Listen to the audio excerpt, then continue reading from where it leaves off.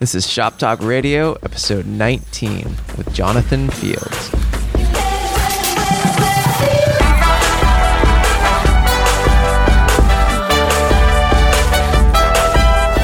Welcome to Shop Talk Radio. I'm your host, Nick Onken, and on this show, we bring you inspiring guests to dive underneath the hood of the creative entrepreneur lifestyle to bridge the gap between art, commerce, and inspiration.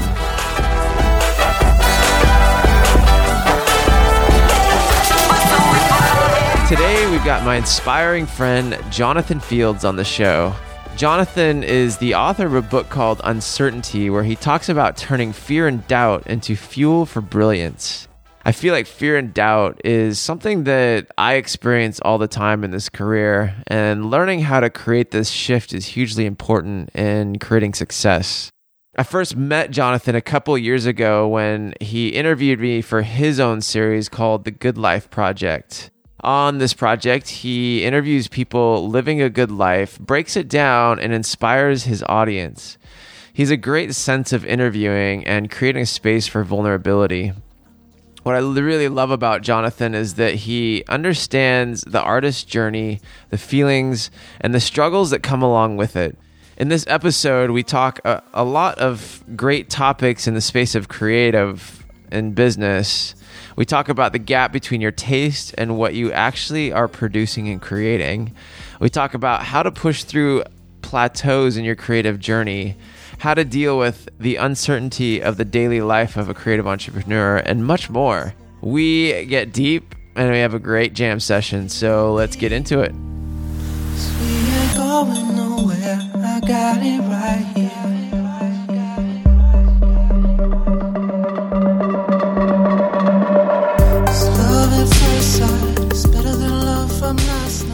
So today we've got Jonathan Fields in my studio. Welcome. Awesome to be here. And we're kind of flipping the tables right now. Jonathan interviewed me, what was it, 2 years ago? Yeah, you were one of the very first interviews we did for Good Life. That's crazy. I know. That's crazy. And now look where you guys have come. I see where I want to go, and I still feel like I'm like a baby, you know? But you're making waves and doing some really cool stuff. Thanks. Really inspiring. And I've been listening and checking out some of them. Like, I listen to them on the podcast, but you can also listen on the video. Yeah. So just give us a little background. I mean, tell us where you're from, what you're all about, the books you've written, and all that good stuff. The long sordid details. Exactly. I'll leave out my time in prison.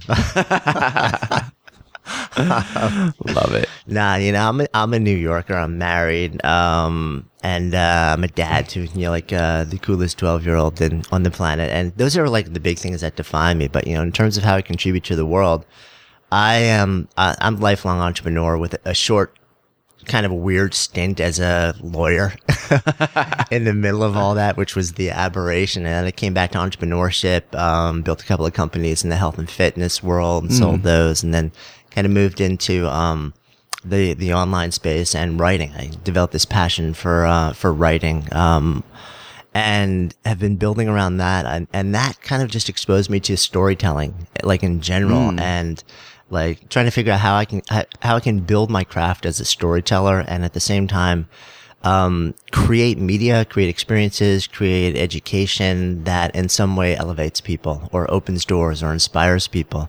So that's led to a couple of different books, one called Career Renegade, which is really all about how to blaze your own path in the business world. One called Uncertainty, which is really kind of deep diving into the mindset of creatives, of creative professionals, and trying to figure out, okay, what's the unlock key that allows the people who do exceptional work to live in that place that you have to live, where you don't know how it's going to end, without dying. Yeah. Yeah, because we all have to go there to create the really good stuff. Exactly. But it's scary as hell. So it's like, what is that thing that allows you to be there? Is it natural? Is it trainable? And if it's trainable, what's that all about? And then, and then a couple of years ago, kind of out of nowhere, this thing called Good Life Project dropped, and it was a little bit of just a nugget in my head. I wanted to start to, create a vehicle to tell stories of people who are out there in the world just living into life, full contact, fully engaged, service-oriented, mission-driven, and regular people also, people who've had struggles, people who've had challenges, so we've got big name people on there, but we've also got, like the local shop owner and local mom or dad, and because it's about human stories that people can connect with, and then to turn around and create opportunities for people to engage beyond that and say, if you want some sort of education, if you want an experience, if you want to come to an event, if you just want to gather, if you want community, we're building all of that too, and it's amazing. I mean, I've put a lot of stuff out into the world over the last 10, 15 years, and I've never gotten a response like we've gotten to this. And then, and then the background, I just keep writing books. So I'm about to start on my next one too. No big deal. Yeah. So what inspired the Good Life Project? It was kind of funny. I used to write a blog post at the end of every year, which was like my year in review. And I would look back, I'd, get contemplative, and then I'd say, okay, this is what I want to do in the year forward. And at the end of 2011, I started doing that. And a blog post turned into this 40-page annual report that was designed. And I was like, wow, it just kind of like kept coming. And at the end of it, this thing kind of channeled through me, and it was basically like, what's my lens on business? What's my lens on entrepreneurship that's a little bit different than other people?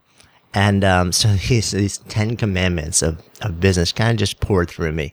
And I literally, 2 minutes later, I wrote them out on a page. I'm like, that's kind of different. It's kind of unusual. I'll share them. So at the end of this annual report, I teased, hey, listen, I'm going to start this thing called Good Life Project. And it's based around these 10 ideas about how to build your living or business. And let me know what you think about them. And we put them in there, and the report caught fire. It got shared like crazy online. But then the 10 commandments alone really exploded. I mean, I've had people, I have at home, sitting at home, this beautiful, artist rendering of the 10 commandments that people started sending me just because it touched something in them and they wanted to respond. And that launched, the very first part of Good Life Project actually wasn't media, it was education. And so that launched this, what we call the immersion, which is this big program where we kind of bring a small group of well-aligned, very curated group of people through this intensive experience over a period of 7 to 10 months. And it's sort of like an alternative mind-body business MBA. And that has been just a stunning thing. And from that then turned around and funded the media that we now produce. So the weekly web show and the podcast, and we're going to be growing that. So yeah, we kind of did it backwards. Most people are like, you start out with the media, you build the audience, and then you build the programs. And we're like, Yeah.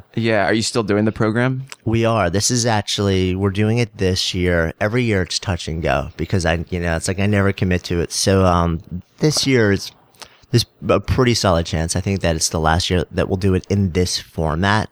But, there's a lot of stuff that we're working on behind the scenes right now also. And also there's a whole faculty. It's like a mini university. So it's an expensive program. I mean, it's a serious investment, and that makes it so that the people who are in it, it's awesome. But but it also excludes a lot of people. I mean, just the level of investment. So, and I really want to just create opportunities and possibilities for people, no matter what your means is. So we're working hard on building just a lot of new experiences and trainings and ways to gather and build community that are kind of like make it accessible to anybody. That's awesome. Yeah. So what are the 10 commandments? Like, to give us like a deeper idea. Now I'm going to blank on them. I've been looking at them so long, but it's things like, have a strategy, but be open to serendipity. And that's basically, people sit there, you just plan, and then you plan, and then you plan, and then you plan, and then you get this amazing spreadsheet, right? And then you launch a business and you just stay linearly.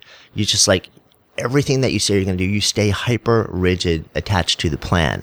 Yeah. And the challenge with that is that may well get you from point A to point B as fast as humanly possible when you have those blinders on.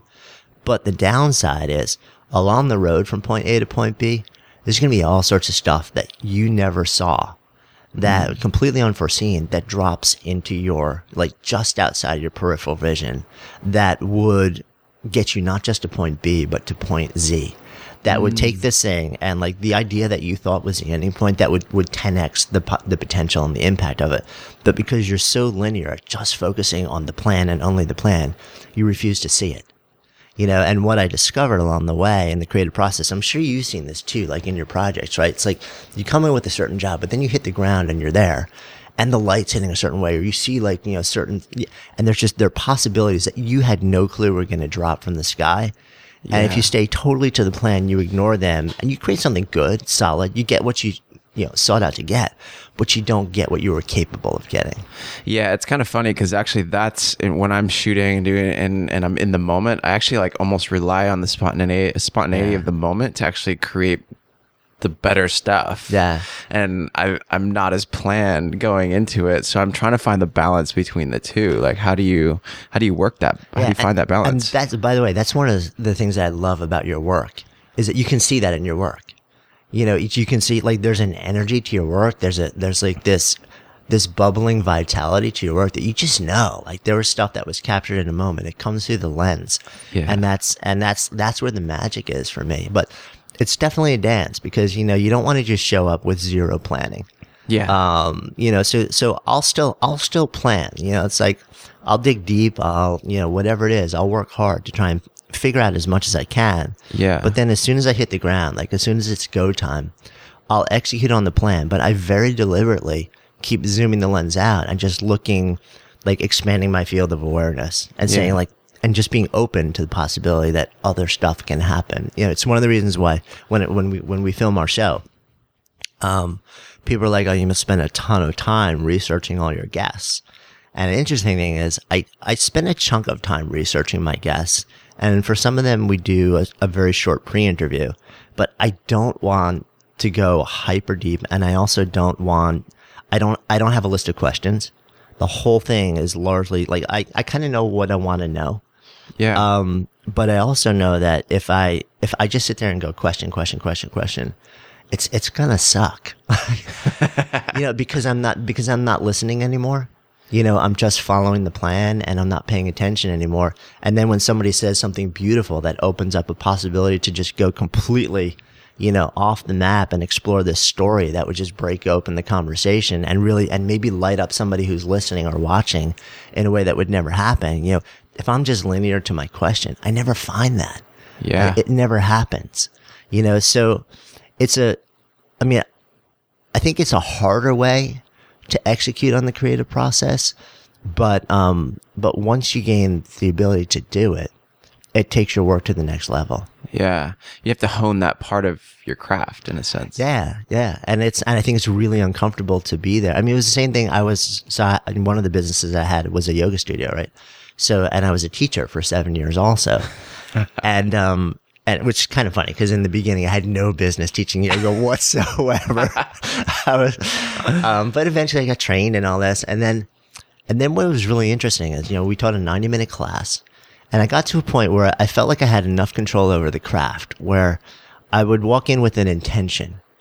But I was also very aware of my need to read the room. You know, so I knew that I was going to have, you know, like anywhere from 30 to 60 people drop into a 90-minute experience with me. And they were going to come into the room, you know, with energy A. And they wanted to leave, you know, in a different place. Mm-hmm. They wanted to go through a journey and leave in a different state, a changed state. And if I came in with a plan and just did exactly like, you know, a specific sequence and I didn't pay attention to the room, I wouldn't give them what they need. So I would do the same thing teaching yoga in 90 minutes. I'd have a general intention, maybe a thing or two I'd want to say. But then the entire 90-minute flow was 100% improv based on me just constantly scanning the room and asking myself, what do these people need at this moment in time? So if you stopped me at any given moment in time and said, what's next? I couldn't tell you. Yeah. You know, but that's what gave me the ability to give them what they really needed at that moment. So it's a really hard thing to get to that place. Yeah. Where you're just improvising like that.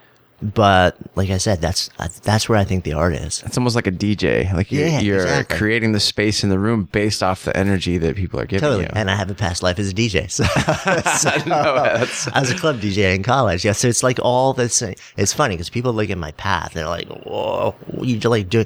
And for me, there's this common thread. It's like I love to create an experiential container that transforms and elevates. I love that. And that's what it's about. And the medium, maybe it's books, maybe it's music, maybe it's art. I paint it also. Maybe whatever it is, it's about creating that experience. Yeah. So how does that play into your writing process? Yeah. Well, I mean, it's the same thing. In fact, when I was writing the last book, it was about, the name of the book was Uncertainty. So it was about leaning into that place where you don't know what comes next.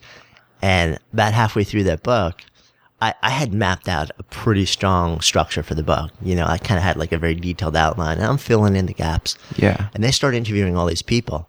And, like some of the top writers and creators and, out there in the world, and talking to them about their process and how the really good stuff comes. Mm-hmm. And they're like, the really good stuff comes when you walk away from the plan. So halfway through the book, I'm sitting there and I'm like, and people are banging me over the head with this, and I'm like, and something clicked. I'm like, I'm not doing that with this book. And so I'm like, I needed to walk away from the plan. So it's funny because it's also, I'm traditionally published. So I have to sell the book to a publisher first, and they have certain expectations about what it is or isn't going to be. So, it's this dance where you're working with them saying, trust me. It'll be like whatever it is, it's going to be good. Just please give me that. That I'll put my heart into it. I can write. You brought me in because, I have a certain level of inquiry and craft, and I have the ability to figure it out. So that's, yeah, I mean, that doing that with the last book, kind of like, halfway through, I'm like, all right, I need to start walking my walk. Yeah. So it sounds like when you're in a client space and getting paid to do this stuff, you're actually creating and selling your vision and your taste, and then getting them to trust you to create something amazing. Yeah. And I think that's one of the, something that I think I love the way you phrased that. And it's something I really awakened to very recently. And, I wrote a post recently. I saw, documentary about, Ray and Charles Eames, right? Legendary, designers. And in the documentary, one of the guys basically said, nobody hired them. Like, they weren't hiring expertise. What they were hiring was faith in their ability to go from a point of ignorance to output and create something extraordinary. And and what he said was, when you're selling that process, taste or craft, or your ability to go from zero to beautiful, there's no limitation on what you can do. When you're selling expertise, then you kind of cap out. Yeah. So it's a really interesting way to look at it. But yeah, to a certain extent, I think you're probably selling taste, you're selling craft, and you're selling faith in your ability to figure something out in a way that maybe other people just don't. Yeah. So how would one build that faith for somebody to see? Yeah. I think a lot of it comes down to body of work. It's because body of work, another way to look at it is it's body of evidence. Yeah, that's I love that. It really is, and that's, so you do a lot of your own work at the beginning, I think, and it's like, you do it not because someone's paying you, but you do it because it's your art. You do it because it breathes you and you have to do it, but you also do it because that if you want somebody to buy into that proposition, then you've got to have something to show them that shows that you're capable of what you say you're capable of. So you work like crazy in the early days when nobody's paying you to create that body of work, that body of evidence that serves as like proof that you see the world differently and that, that somebody wants to buy into your process. Yeah. Wow. That's so true.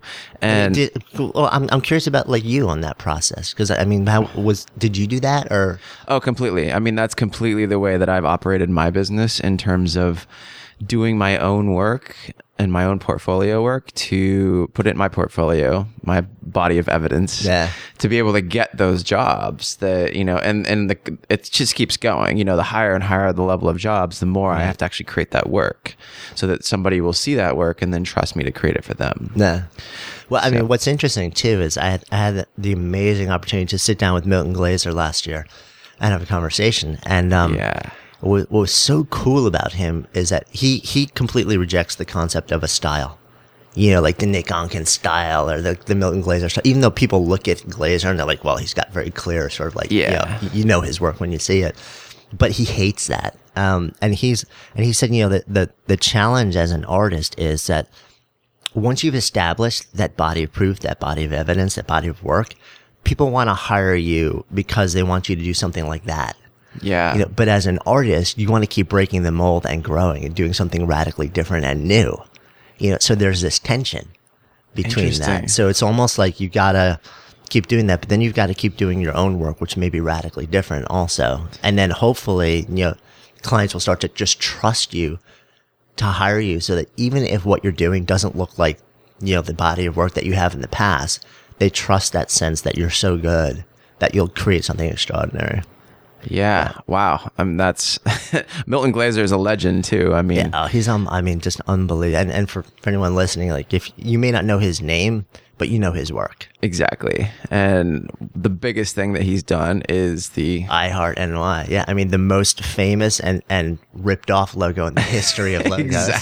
Exactly. So I was also listening to your podcast with Scott Dinsmore. Yeah. And one of the things I really want to kind of dive into a little bit more, which you touched on, is closing the gap between taste and what you're producing. Yeah. And where did you kind of where did you jump in and discover this concept? Yeah. I mean, I think I've been trying to work on it for probably since I was, 15 years old, painting the back of jean jackets and to make my pocket money in high school. But it really clicked actually when, a couple years back, I stumbled upon this quote by Ira Glass, and, famous, radio and public radio host. And he basically said, the thing that really makes people extraordinary in that succeed in any world where art is part of it, is that you have the sense of taste. And he said the challenge is, in the beginning, what's in your head doesn't come out into the world. You don't have the craft yet that matches the level of taste to let that become manifest in the world. So people can actually experience what's in your head. Like, I don't know if you play any instruments, but, I play guitar and I'm a total hack. Yeah. The challenge is like in my head, I can hear what I want to play. Mm-hmm. I can hear that riff, I can hear that lead, but it won't come out my fingers. So the work is in having that blend of genetics / work, whatever you think is the source, divine intervention, the muse of that creates taste. And there's a big debate over, is that, are you just dropped on the planet or is that, trainable? But that thing called taste, whatever that blend is that creates it in someone. And then it's being willing to do the work long enough to allow your level of craft to go from newbie to being fully capable of expressing what's in your head at the level, at the closest representation that it is in your head. And that's very often a brutal process. Because it takes a long time to build those neural pathways, and it takes very often years of deliberate practice. This is the famous Anders Ericsson, the research on greatness, and the whole thing behind 10 years of deliberate practice, 10,000 hours of deliberate practice. Yeah. For most people, if you ask them really, who are at the top of their field, how long did it take you to get there? It took years and years and years of and deliberate practice isn't just showing up and doing it. Deliberate practice is doing it and then breaking it down, analyzing it. What was good, what was bad. For you, it's like, after a shoot, like looking at all the pictures and what could I have done better? How could I have changed the light? How could I have changed this? And then with every shot now that you can do it, now that everything's shot digital, it's like you're constantly refining. Yeah. And it's really, really hard work. And the good news, bad news behind that is that, almost nobody is willing to do that level of work for long enough to become truly extraordinary at anything. So that's the bad news, is it's hard. The good news is if you're one of the few people that pushes through, the field of people is so small that there's very little competition at that level. Yeah, that makes a lot of sense. So do you think, going back to taste, do you think that is something that is innate or can be taught? Man, that's a tough question. I know you touched a little bit on it. I don't know. There was, and the pendulum swings back and forth with me. There are times where I was just like, dude, this is talent. It's just, somebody opens their eyes when they're 6 years old and they can produce something, through a lens or on paper that's just magic. They see the world in a way that nobody else sees, right? But then you also, I think, exposure to a lot of stuff as you grow. So the question is, I think some people drop onto the planet with taste, and it's wired into them from the beginning. So the question for me is, if you're not one of those people, can you move yourself through a series of experiences that will bring you to that same point? Can you train that? Or can you get yourself close enough so that, you can still do extraordinary things? And I think the answer is absolutely yes. But I also think that there are those rare savants that drop into the world and they open their eyes and they see colors we don't see. They hear sounds we don't see. And then if those people train on top of that, you can't touch them. Yeah. And I know, like, I'm ruffling a lot of feathers about, debate. That whole debate right now. But, and I'm always open to new information, to be proven wrong, to the conversation. Yeah. But I think my latest thinking on this is that there are some people that drop into the planet and just, they're wired differently. Yeah. There are other people, but a lot of it is trainable. I think through environment and exposure, you can train your way into a lot of that. Yeah. But you take that person who's wired differently, and then they train at that same level. It's extraordinary when you expose to the work of those people. It's just, those people where you just open your eyes, you look at what they've created, and you weep. It's true. It's very true. I think I've experienced that in my own life, because like I played guitar for a long time, and I did graphic design. That was my previous career. And that was something that I would say, like, especially music and guitar, was something I really had to work at. Yeah. And as much as I really liked it, like I don't know if I would have ever, I could have probably made it. But when I discovered photography, there was such an innate sense of taste when it came to that, and it was like it accelerated everything. Like I really found that was my passion and my calling. Have you? I mean, with all the various things that you've done in your life, have you seen different things where your level of taste was just like so much higher? I'm sure it was like with writing. I'm still exploring that. I think writing, there may be something there with me. I hesitate to label myself somebody who's, got some sort of high level of taste with anything, because I don't know. This for the same reason probably that I have a lot of trouble taking a compliment. But yeah. But I think with me it's interesting. Like, I love favorite guitarist ever, Stevie Ray Vaughan. I hear him play Lenny, and I know the story behind the song Lenny, and I'll move to tears almost every time I hear that song. And there's a video of him playing it live on YouTube, and every once in a while I watch that because it reminds me of that place that people like him go to. Yeah. When their essence is so aligned with what they're doing in the world that it's just this seamless expression of joy, of alignment, of beauty, of magic. Yeah. And I aspire to find that level of alignment. I can't say I found it yet. I think I'm still in the sort of like the exploration of running experiments. Yeah. Where I'm looking at different things, and I'm constantly creating in different ways. But I do think one of the common threads is story.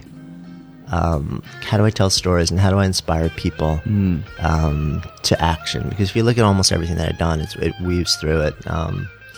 And also, interestingly, design keeps rearing its head with me in a major way. It's almost like the intersection between mindset and design in like I think designers, basically rule the world and will rule the world in an exponential way. Yeah. And not just graphic designers. I'm talking about experienced designers, people who understand how to create those containers, create those experiences. And I've always, the one job that I've never been able to give up, no matter what business I've been doing, is the design elements. Yeah. Down to my last book, I actually, I convinced the publisher to have their in-house designers send me the Adobe files for the cover of the book, because I was like, listen, there are 100 itty bitty things off on here, and I can't sit here and explain it and go back and forth, 50 times to get them right. But if you give me the file and trust me, what I'll tell you is I'll make a whole bunch of little tweaks. I'll tell you what I did and explain why and how, and it'll make sense to you. And I did it, and I gave it back, and they're like, yeah, that's it. That's awesome. So yeah, there's something in there that I keep circling back to also, but fundamentally, like if I open my eyes and I'm creating and creating stuff that matters to me and makes a difference for other people, I'm pretty happy, and if maybe one day there will be one single thing where I'm like, this is it, I'm open to that. There isn't yet. Yeah. Well, and that's a whole nother thing too. I think a lot of people are wanting to find their passion, their authentic self, or what really resonates, like you're talking about. Like, what kinds of things are you doing to explore that and find that for yourself? Yeah. And so this actually goes back to, the idea behind like the conversation around, Ray and Charles Eames, which is that actually, I think I may have found it actually, to be honest with you. Because how do I phrase this? I want to find one thing. And I think everybody, even the people who claim that they can't do one thing, they have to do 5 different things, to be happy. I actually don't buy that. Because we're goal striving machines. The research is crystal clear on this. We are happiest when we're working towards something deeply meaningful and towards, on some level, mastery. Right. It's very hard to do that when you're dividing your attention between 5 different things. Yeah. But here's the interesting thing. It can be mastery over a process that can be applied to a number of different things. And that, I think, was the genius of the Eames, as a pair. If you looked at their workshop, they had everything from furniture to splints to, to buildings to movies, all this stuff going on simultaneously. Wow. Right. Were the experts in any one of those? No. Were the experts in how to form laminated wood? No. But they were experts in this process of inquiry to genius. And the mastery is, okay, let me become world class at that process. And I'm like talking this out as I'm with you here. Love it. And I think increasingly, like for me, my deep dive is around that process. I want to get world class at being able to go from 0 to extraordinary in the creative process. And I can apply that to a number of different mediums. To me, I'm not actually doing 5 different things.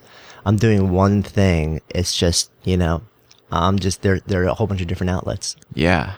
Yeah. Well, and it goes back to what you're talking about, like design thinking. And now they actually have like design thinking MBAs. I have a couple of friends that have gone through that, where it's applying the process of design to business, actually to business, and creating brands through that process versus just like the smaller side of like actual practical design. Yeah. The firm that's legendary for that is IDEO, right? Yeah. They're built around that. And when you look at the employees at IDEO, they're not all designers. They're people from every walk of life, because, it's a process that a lot of people have just kind of figured out on their own. And it's applicable on any level. Their clients are huge corporations who are trying to design, facilities, and they're also people who are trying to design products or public works of art or festivals.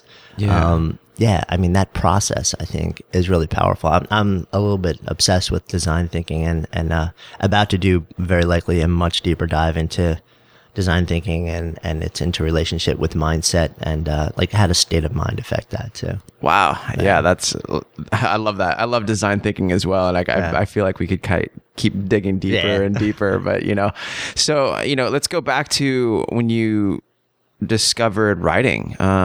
Where did you discover that? So, it's funny. I can remember the first time that I actually got a little bit of a nugget that I might be able to write. And I was dating my wife in the early days. And we're together like 20 years now. And I loved mountain biking.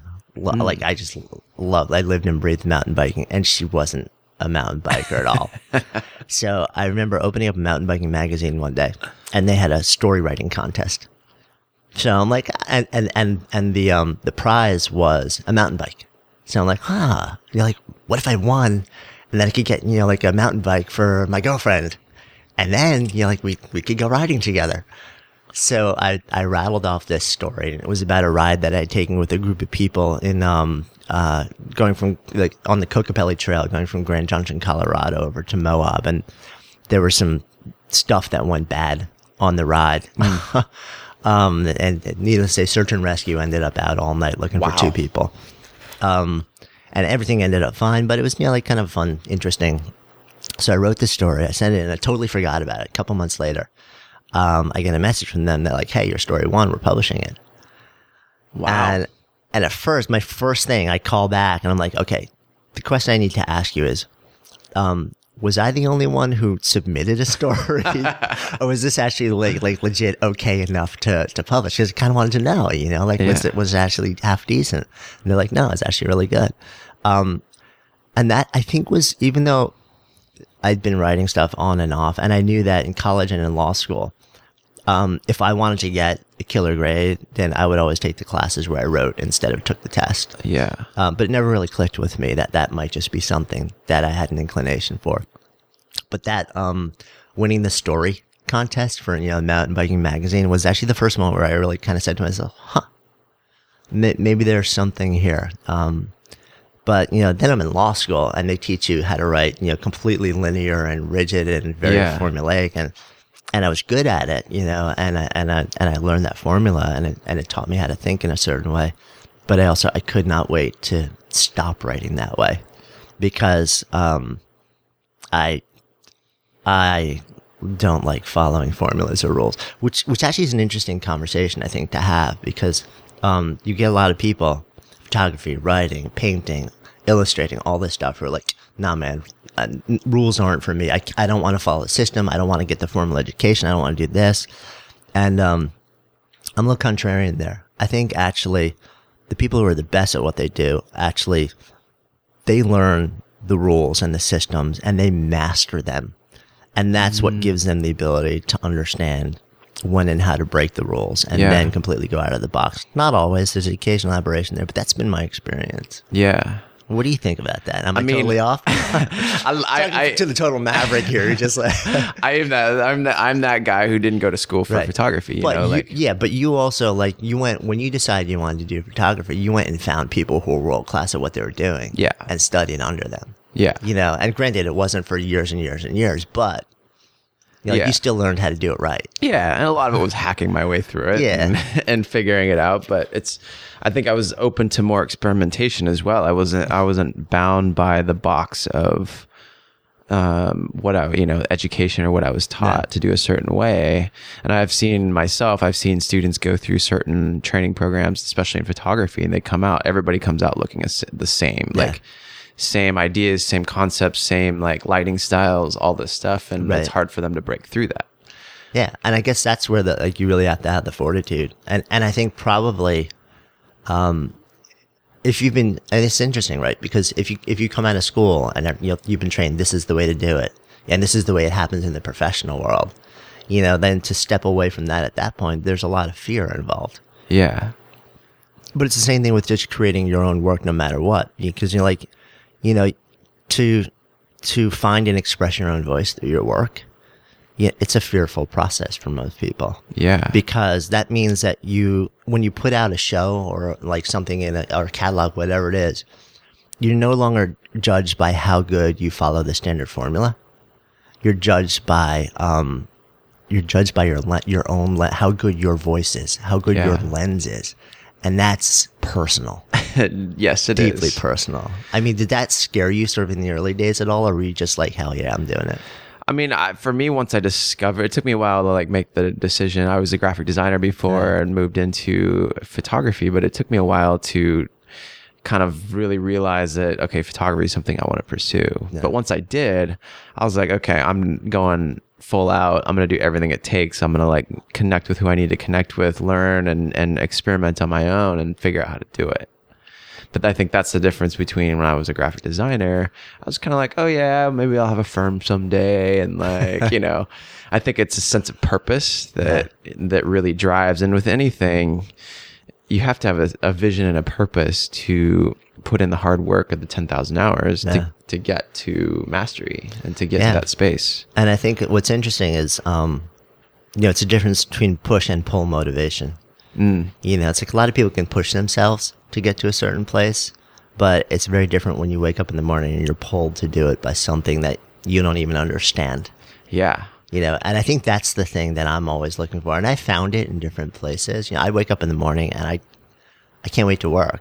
People are like, you have to take your vacation every year. And I'm like, yeah, I do. And I love to hang out with my family. I love to do this, but I don't need to be away from my work because, I love it. Yeah. If I go on vacation, I want to write a little bit every day. I want to, I look at the world and I mean, I'm sure you're the same way. Like I walk out down the street and I just see possibility. Mm-hmm. Why would I want to take a vacation from that? Yeah. I mean, to be able to wake up every day and create what you want to create. Yeah. I love it. Like right. I get up, I'm like, whoo. Yeah. It's funny. It's funny. Like when you see people who are, it's like, they can't wait for their next vacation. I'm just like, yeah, they're great, cool things I want to do and trips I don't want to take. Yeah. But, not to get away from, how I contribute to the world. Yeah. Just because they're a part of it.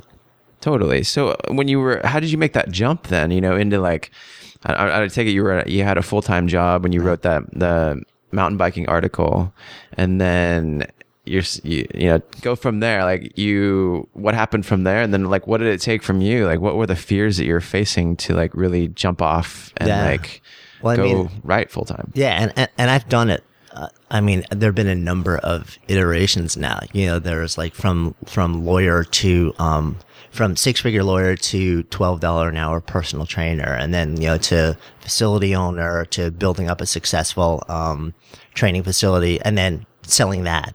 And then starting completely fresh in the yoga space where I had no business being, and then building a successful, business there, and then turning around selling that and starting fresh as a writer and an online creator and a media producer.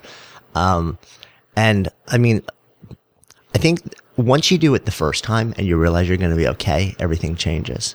So when I leave the law, I left the law in part because, a couple things happened. Like I had an inciting incident. Yeah. I ended up in the hospital. I was on a deal working crazy hours and my immune system basically shut down and I basically had a huge infection in the middle of my body that ate a hole through my intestine from the outside in. Wow. So I whisked into emergency surgery and thankfully everything came out fine, but it was a wake up call, and I spent the better part of the next year saving up a whole bunch of money because at that moment I knew I was done.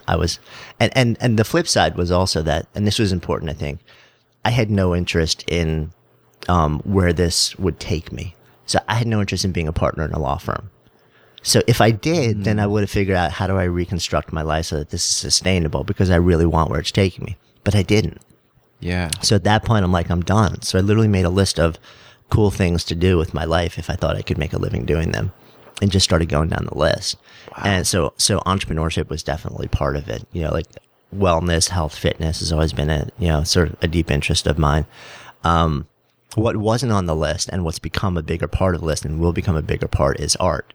And that's something that I was obsessed with as a kid. I mean, I would sit in the corner of a basement with like a swing arm lamp and my grandfather's old, like wooden case of acrylic paints and just paint for days and days and days. Yeah. And at some point I walked away from that and I'm feeling the really strong Jones now to bring everything full circle. Yeah. And take my writing and start to integrate that with art on canvases.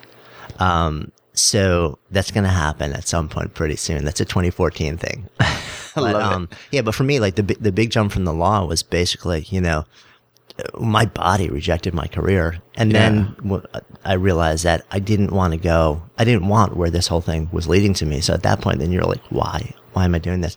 Now that doesn't mean that it still wasn't a shock to the system when I walk away from that, the job that, like everybody wants. Yeah. And it was a shock to my ego when, people are like, one day, well, you're wearing $2,000 Armani suits, working at this powerful, prestigious job. And the next day, oh, you're a personal trainer making $12 an hour. Oh, I'm so sorry. But the reality is I looked at it as I was getting paid something, even something nominal, to learn a new industry. And I knew I wasn't, I wanted to learn it from the ground up, and I knew I was going to build something. Yeah. So it was just a matter of sort of like buying enough time. And back then I wasn't married, I didn't have a kid, didn't have a home. So it's a lot easier to take risks. It gets a lot harder once you get a little bit further into life and you got people looking to you to provide some sort of sense of stability or security or certainty, because then there's a lot more that you have to just really think about. But once you make that jump again and you realize everything's going to be okay, and you realize once you gain the confidence that no matter what happens, you have within you the ability to figure out how to succeed, every door opens. It doesn't mean that you're never nervous again. Doesn't mean you go into that, but you know that you can step out into the abyss and, like Joseph Campbell's language, like there lies your treasure, and you'll figure it out. You'll find it. I like that. Wow. That's awesome. Yeah. So it sounds like also something you call the thresh. Yeah. And going into uncertainty, like give us a little more. How'd you come up with that? Yeah, it's funny because so many people would come to me in this stage where they're struggling and they're trying all sorts of different things, and they're like, I just want to find the one thing and put all my money down on it, and just go. And I call that phase being in the thrash. And because it feels like you're thrashing, it feels like you're trying to get traction, but you can't, it's like you're the crab in the bucket and you're trying to figure out like, where's the hold for me to pull myself out so I can launch over the side and start running, in the right direction. And the thing about being in the thrash is it's actually a really powerful place to be if you treat it as a powerful place to be rather than as a place of implosion and suffering. Right. So being in the thrash means that you are in the zone of absolute possibility.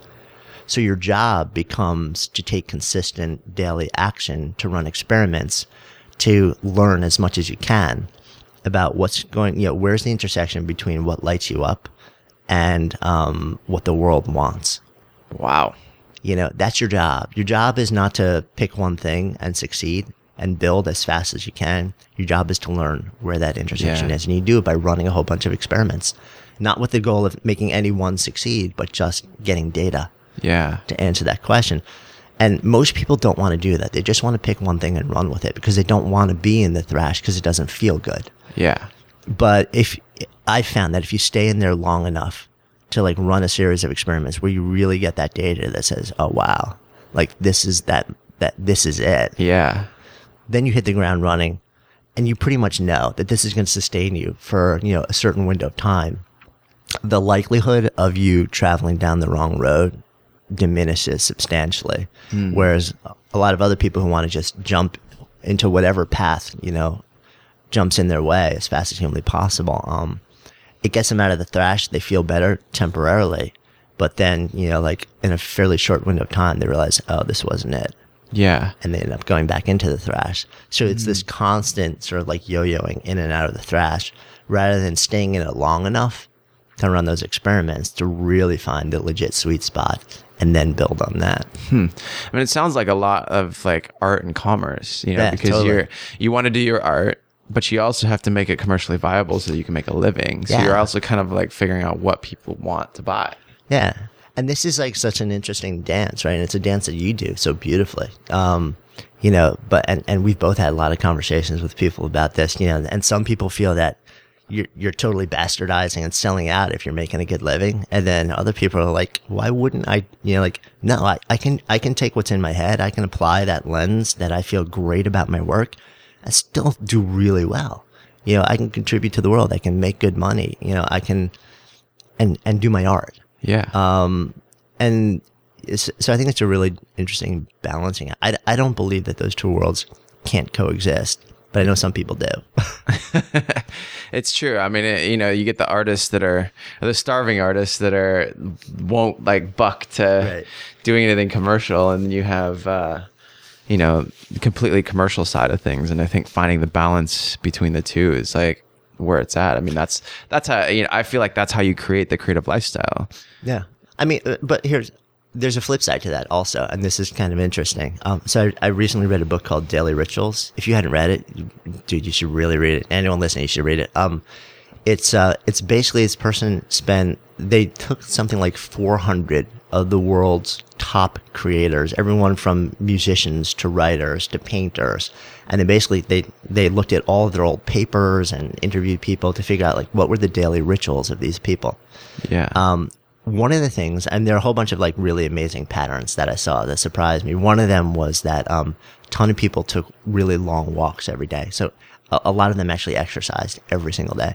Huh. But one of the there was also another pattern that popped up a lot, which is that a lot of them kept their day jobs, and they believed that the fact that they had a day job is what allowed them to do the work that they wanted to do part time. And these are some of the best writers, the best painters in the world.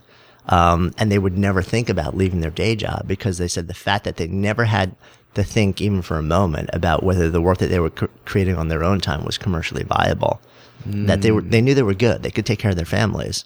That's what allowed them to do really extraordinary work. You know, the flip side is also, it doesn't mean that they had much of a life along the way. And, it may have taken them decades longer to do that work because they were spending so little time doing it. So there's always a balancing act there. Yeah. Well, it's also like, I think we're in a new wave, a new generation of like, we all want to do what we love as a full-time job and create and that's a new phenomenon. Lifestyle. Yeah. Yeah. That's an our generation phenomenon. Yeah. I mean, that is not the way that work has really ever been. You know, like you look at the greatest painters in the world and stuff like that, and, you know, sort of like, you know, in the past, and you know, there was a world of patrons, you know, which still exists a little bit, but, you know, like not the way it used to be. So you either, you know, you starved or you were supported by a patron. Yeah. But yeah, I you know, this quest to combine the way that you earn your living with what fills you up is a very modern invention. I think it's a good one. But I think we're still figuring it out in a really big way. Totally. And it kind of goes to that space of uncertainty in the process of, I don't know, when's that next check coming? When's that next job coming? And then, you know, and I don't think it ever leaves. I mean, I experienced it a lot like this last year. You know, my business has grown, higher overhead. Right. And then, you know, you have to make more money to like sustain, but yet you know, I have 2 employees now, like and it's grown. So like there is still a level of uncertainty, you know, what's the next step? You know, how do I refine my process, get the jobs that I want? And it's like this, you know, closing that gap between taste and results. No, I totally agree. I think unless you make a decision that I'm not going to grow anymore, that uncertainty will constantly cycle back into whatever you're doing. Because anytime that you're growing, the uncertainty, let me reverse that actually. There is no growth without uncertainty. It doesn't happen. You know, because for you to grow, which means for you to do something new, that means that you actually have to go out there and you have to not know how it's going to end. Yeah. So how do you deal with it internally? Because I mean, uncertainty is definitely like I suffered for a long time. Fears, there's limiting beliefs, there's all this stuff that like we constantly tell ourselves. Yeah. You know, what's going to happen next? What if I can't do this? Or you know, like there's such a language that we tell ourselves. Yeah, it's hard, man. I mean, it's really hard. That's one of the reasons why I wrote the last book, was because I was trying to figure this out for myself to a certain extent. You know, I remember, so for the yoga center that we had in Hell's Kitchen, I signed the lease. A 6-year lease or a floor in a building in Hell's Kitchen, New York, the day before 9/11. Yeah, like married with a home and a 3-month-old baby. And I remember a couple months in, we ended up doing well, but still, the first year of a business is, you just never know, especially in the environment that we were in. Yeah. And I remember like vividly sitting on my couch one day, you know, with my wife next to me, with my head in my hands, just saying to her, I just wish it was a year from now. I just want to know. I just want to, like, I almost didn't care if it was going to succeed or not. I just wanted to know. I didn't want to be in that place of uncertainty anymore. Yeah. What I realized was that, you know, my whole creative life, I pretty much always created what I wanted to create. I found a way to bridge that gap between, you know, like, output and taste. But there was a lot of blood in the water along the way. There was a lot of suffering. And I wondered, you know, and I saw people that didn't suffer on that level. And I was like, what is different about them than me? And so I want to know if it was trainable. Is the ability to go to that place and be okay? To still feel it, but be okay there? Is that trainable? And for some people, it's just natural. For a very small number of people. But it's definitely trainable by a lot of other people. So I started down this road of, okay, what do you do? You know, so for me, one of my anchors is my daily meditation practice. So I have a daily, both sitting mindfulness practice and just sort of like a mindful approach to the way I live my life. But that formal daily practice, I wake up every morning, no matter where I am in the world, for 25 minutes. And you're like, I go to my special place. And that changes everything. So where, like, when you're doing this, like, what's your biggest piece of advice to somebody who has those feelings? I mean, we all have, like, you know, especially in the creative entrepreneur space, we all have. So there are two things, like the two biggest force multipliers to get yourself into a place where you're okay with uncertainty are meditation and movement. I would probably add a third, which is ritual.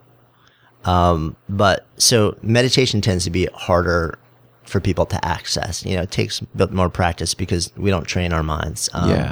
But movement, I mean, there's so much research behind this. If you exercise every day while you're creating, it doesn't just make you fitter. It doesn't just make you healthier. It literally rewires your brain. It changes the way that your brain processes uncertainty, ambiguity, and allows you to be to find much more equanimity in that place. So if you're doubling down on a really challenging project, if you're trying to break through, if you're creating a new body of work, like if you're in the studio, you know, and you're painting, you're shooting, you're drawing, whatever it is, and you're trying to create like a new show that's really going to break the envelope.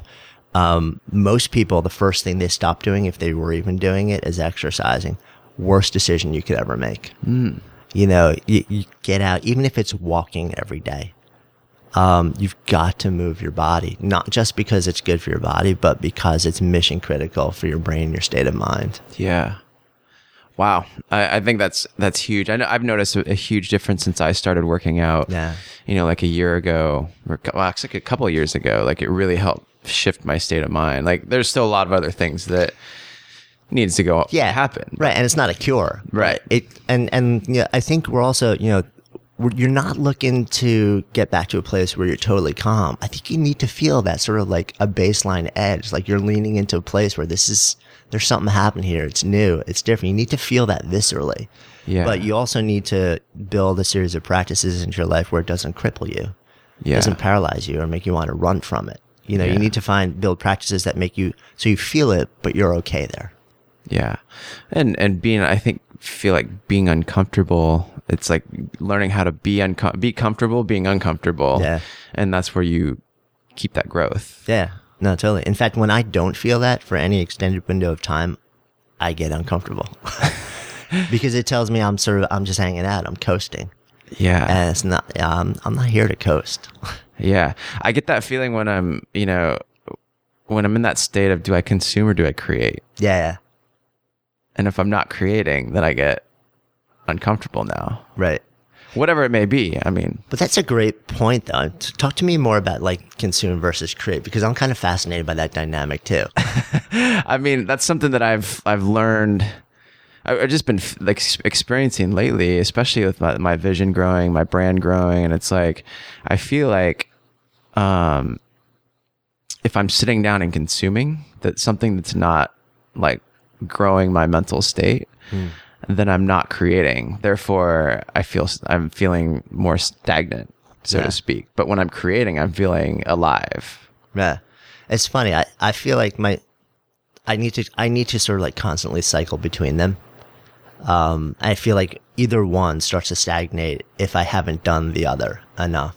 Yeah. So it's like if I'm just creating, if I'm in my cave the whole time, then at some point, I just feel like, okay, I'm not creating on the level that I could be creating. And it's almost always because I haven't stepped away from the process and gone out and lived and consumed and experienced and had like that like life data to feed back into my creative engine. Yeah. To put, so that I can channel it out into my process. But the same thing also, like if you're just out there playing all the time and consuming, then yeah. Well, I think there's consuming and there's experiencing. Yeah. I feel like that's kind of almost like experiences. I feel like experience gives you more to create from, but like consuming, like watching TV or, I guess that's what I'm talking about in the world of like more passive consumption. Yeah. But sometimes it's great to just like kick back and watch a movie. No, totally agree. Totally agree. And we have, I think one of the biggest challenges, to high level creative output, no matter what field you're in now, and it's only going to get worse and worse and worse, is that technology is killing the pause. The best stuff comes when you're not doing the work. Yeah. The biggest breakthroughs come when you work really hard and then you step away and you create deliberate moments to pause and withdraw your mind from the creative process. And then like those ideas drop from the sky. We're killing the pause. Like now every single pause is filled by intermittent, reinforced, addictive checking of technology. Yeah. And I'm not going to like totally blast it like I'm a Luddite, like I'm never going to do it and step away from your cell phone. I mean, it's a new reality and we just kind of have to own that to a certain point. But I think just an awareness of the fact that it's those pauses where your most profound creative leaps are going to come from, and awareness of the fact that if you eliminate those pauses, you're going to kill the quality of potential work that you can create. Yeah. And know that every time you're at a stoplight in your car and you feel the need to check your email, that you are taking away a moment that could allow you to function in the world at a higher level, to create on a better plane. Yeah. And you're not living presently. Yeah. And so I think a lot of, like whether it's watching TV or just checking out, then or just creating moments where you step entirely away from the work. I think it's necessary too. That's good. I like that. I sometimes I feel like I don't do that enough. I don't also. I mean, but the thing like my mindfulness practice is one of the things that allows me to much more often zoom the lens out and say, dude, what are you doing? Yeah. Like, do you really need to be doing that? Like, do you really need to be like constantly fill the gap right now? Yeah. And just go out and it's freezing cold while we're recording this, but where I live 2 blocks away down the block, it's along the Hudson River and it's all nature preserve and there's a dirt trail. So a lot of times in the afternoon around 4:00, you'll just find me walking there. And I very deliberately will leave my cell phone at home. It's good. That's a good thing. It's not easy. I can imagine. I wish I could just tell you, it's like, oh yeah, no problem. It's like, but we're so trained, it's just, it's like an IV. Yeah. Yeah. So a couple of questions, just, through the creative process, when you hit your plateaus, how do you break through those plateaus and get to the next level? Yeah. I mean, I find two different things. One is, and it's funny, I don't believe in writer's block, which would be considered like the big plateau for writers. Yeah. I believe in, liver's block, living and research block. So if I'm writing and I'm having trouble writing, it's not because I have trouble writing. I don't have trouble writing. I don't really believe anybody does. I think it's because you haven't gone deep enough into life and you haven't gone deep enough into the research that would allow this to flow through your hands and onto the screen or onto a piece of paper. So to me, like rather than sitting there and saying push harder, push harder, push harder, I step away and I create those pauses because I know like the big breakthroughs are going to come when I step away from the work. Now, interestingly, sometimes that's just through a pause that takes my brain away from it, or I create in a different channel, and that engages my mind. Interesting. So I feel like I'm still creating, but that very often will open the gateway from the channel that I stepped away from for the big breakthrough. Wow. Yeah, so like if I'm writing, like I'll go and I'll do some design work, like I'll draw, or increasingly, like I've actually been getting really interested in photography. Awesome. I'm gunning for you. But yeah, so I'll go and I'll create I'll completely leave it behind and create in another space, or just create deliberate moments to pause. I'll go into nature. Nature for me is a huge reset, and there's tremendous research around that too. Yeah. So like I'll literally just like breakpoints, pattern interrupts, because I really believe that the big things that let you crash through plateaus are not banging your head against the wall of the plateau relentlessly until you're bloody. It's creating the space that you need for it to just disintegrate. Yeah, that's awesome. I love that. So one last question is, what does live inspiration mean to you? Live inspiration.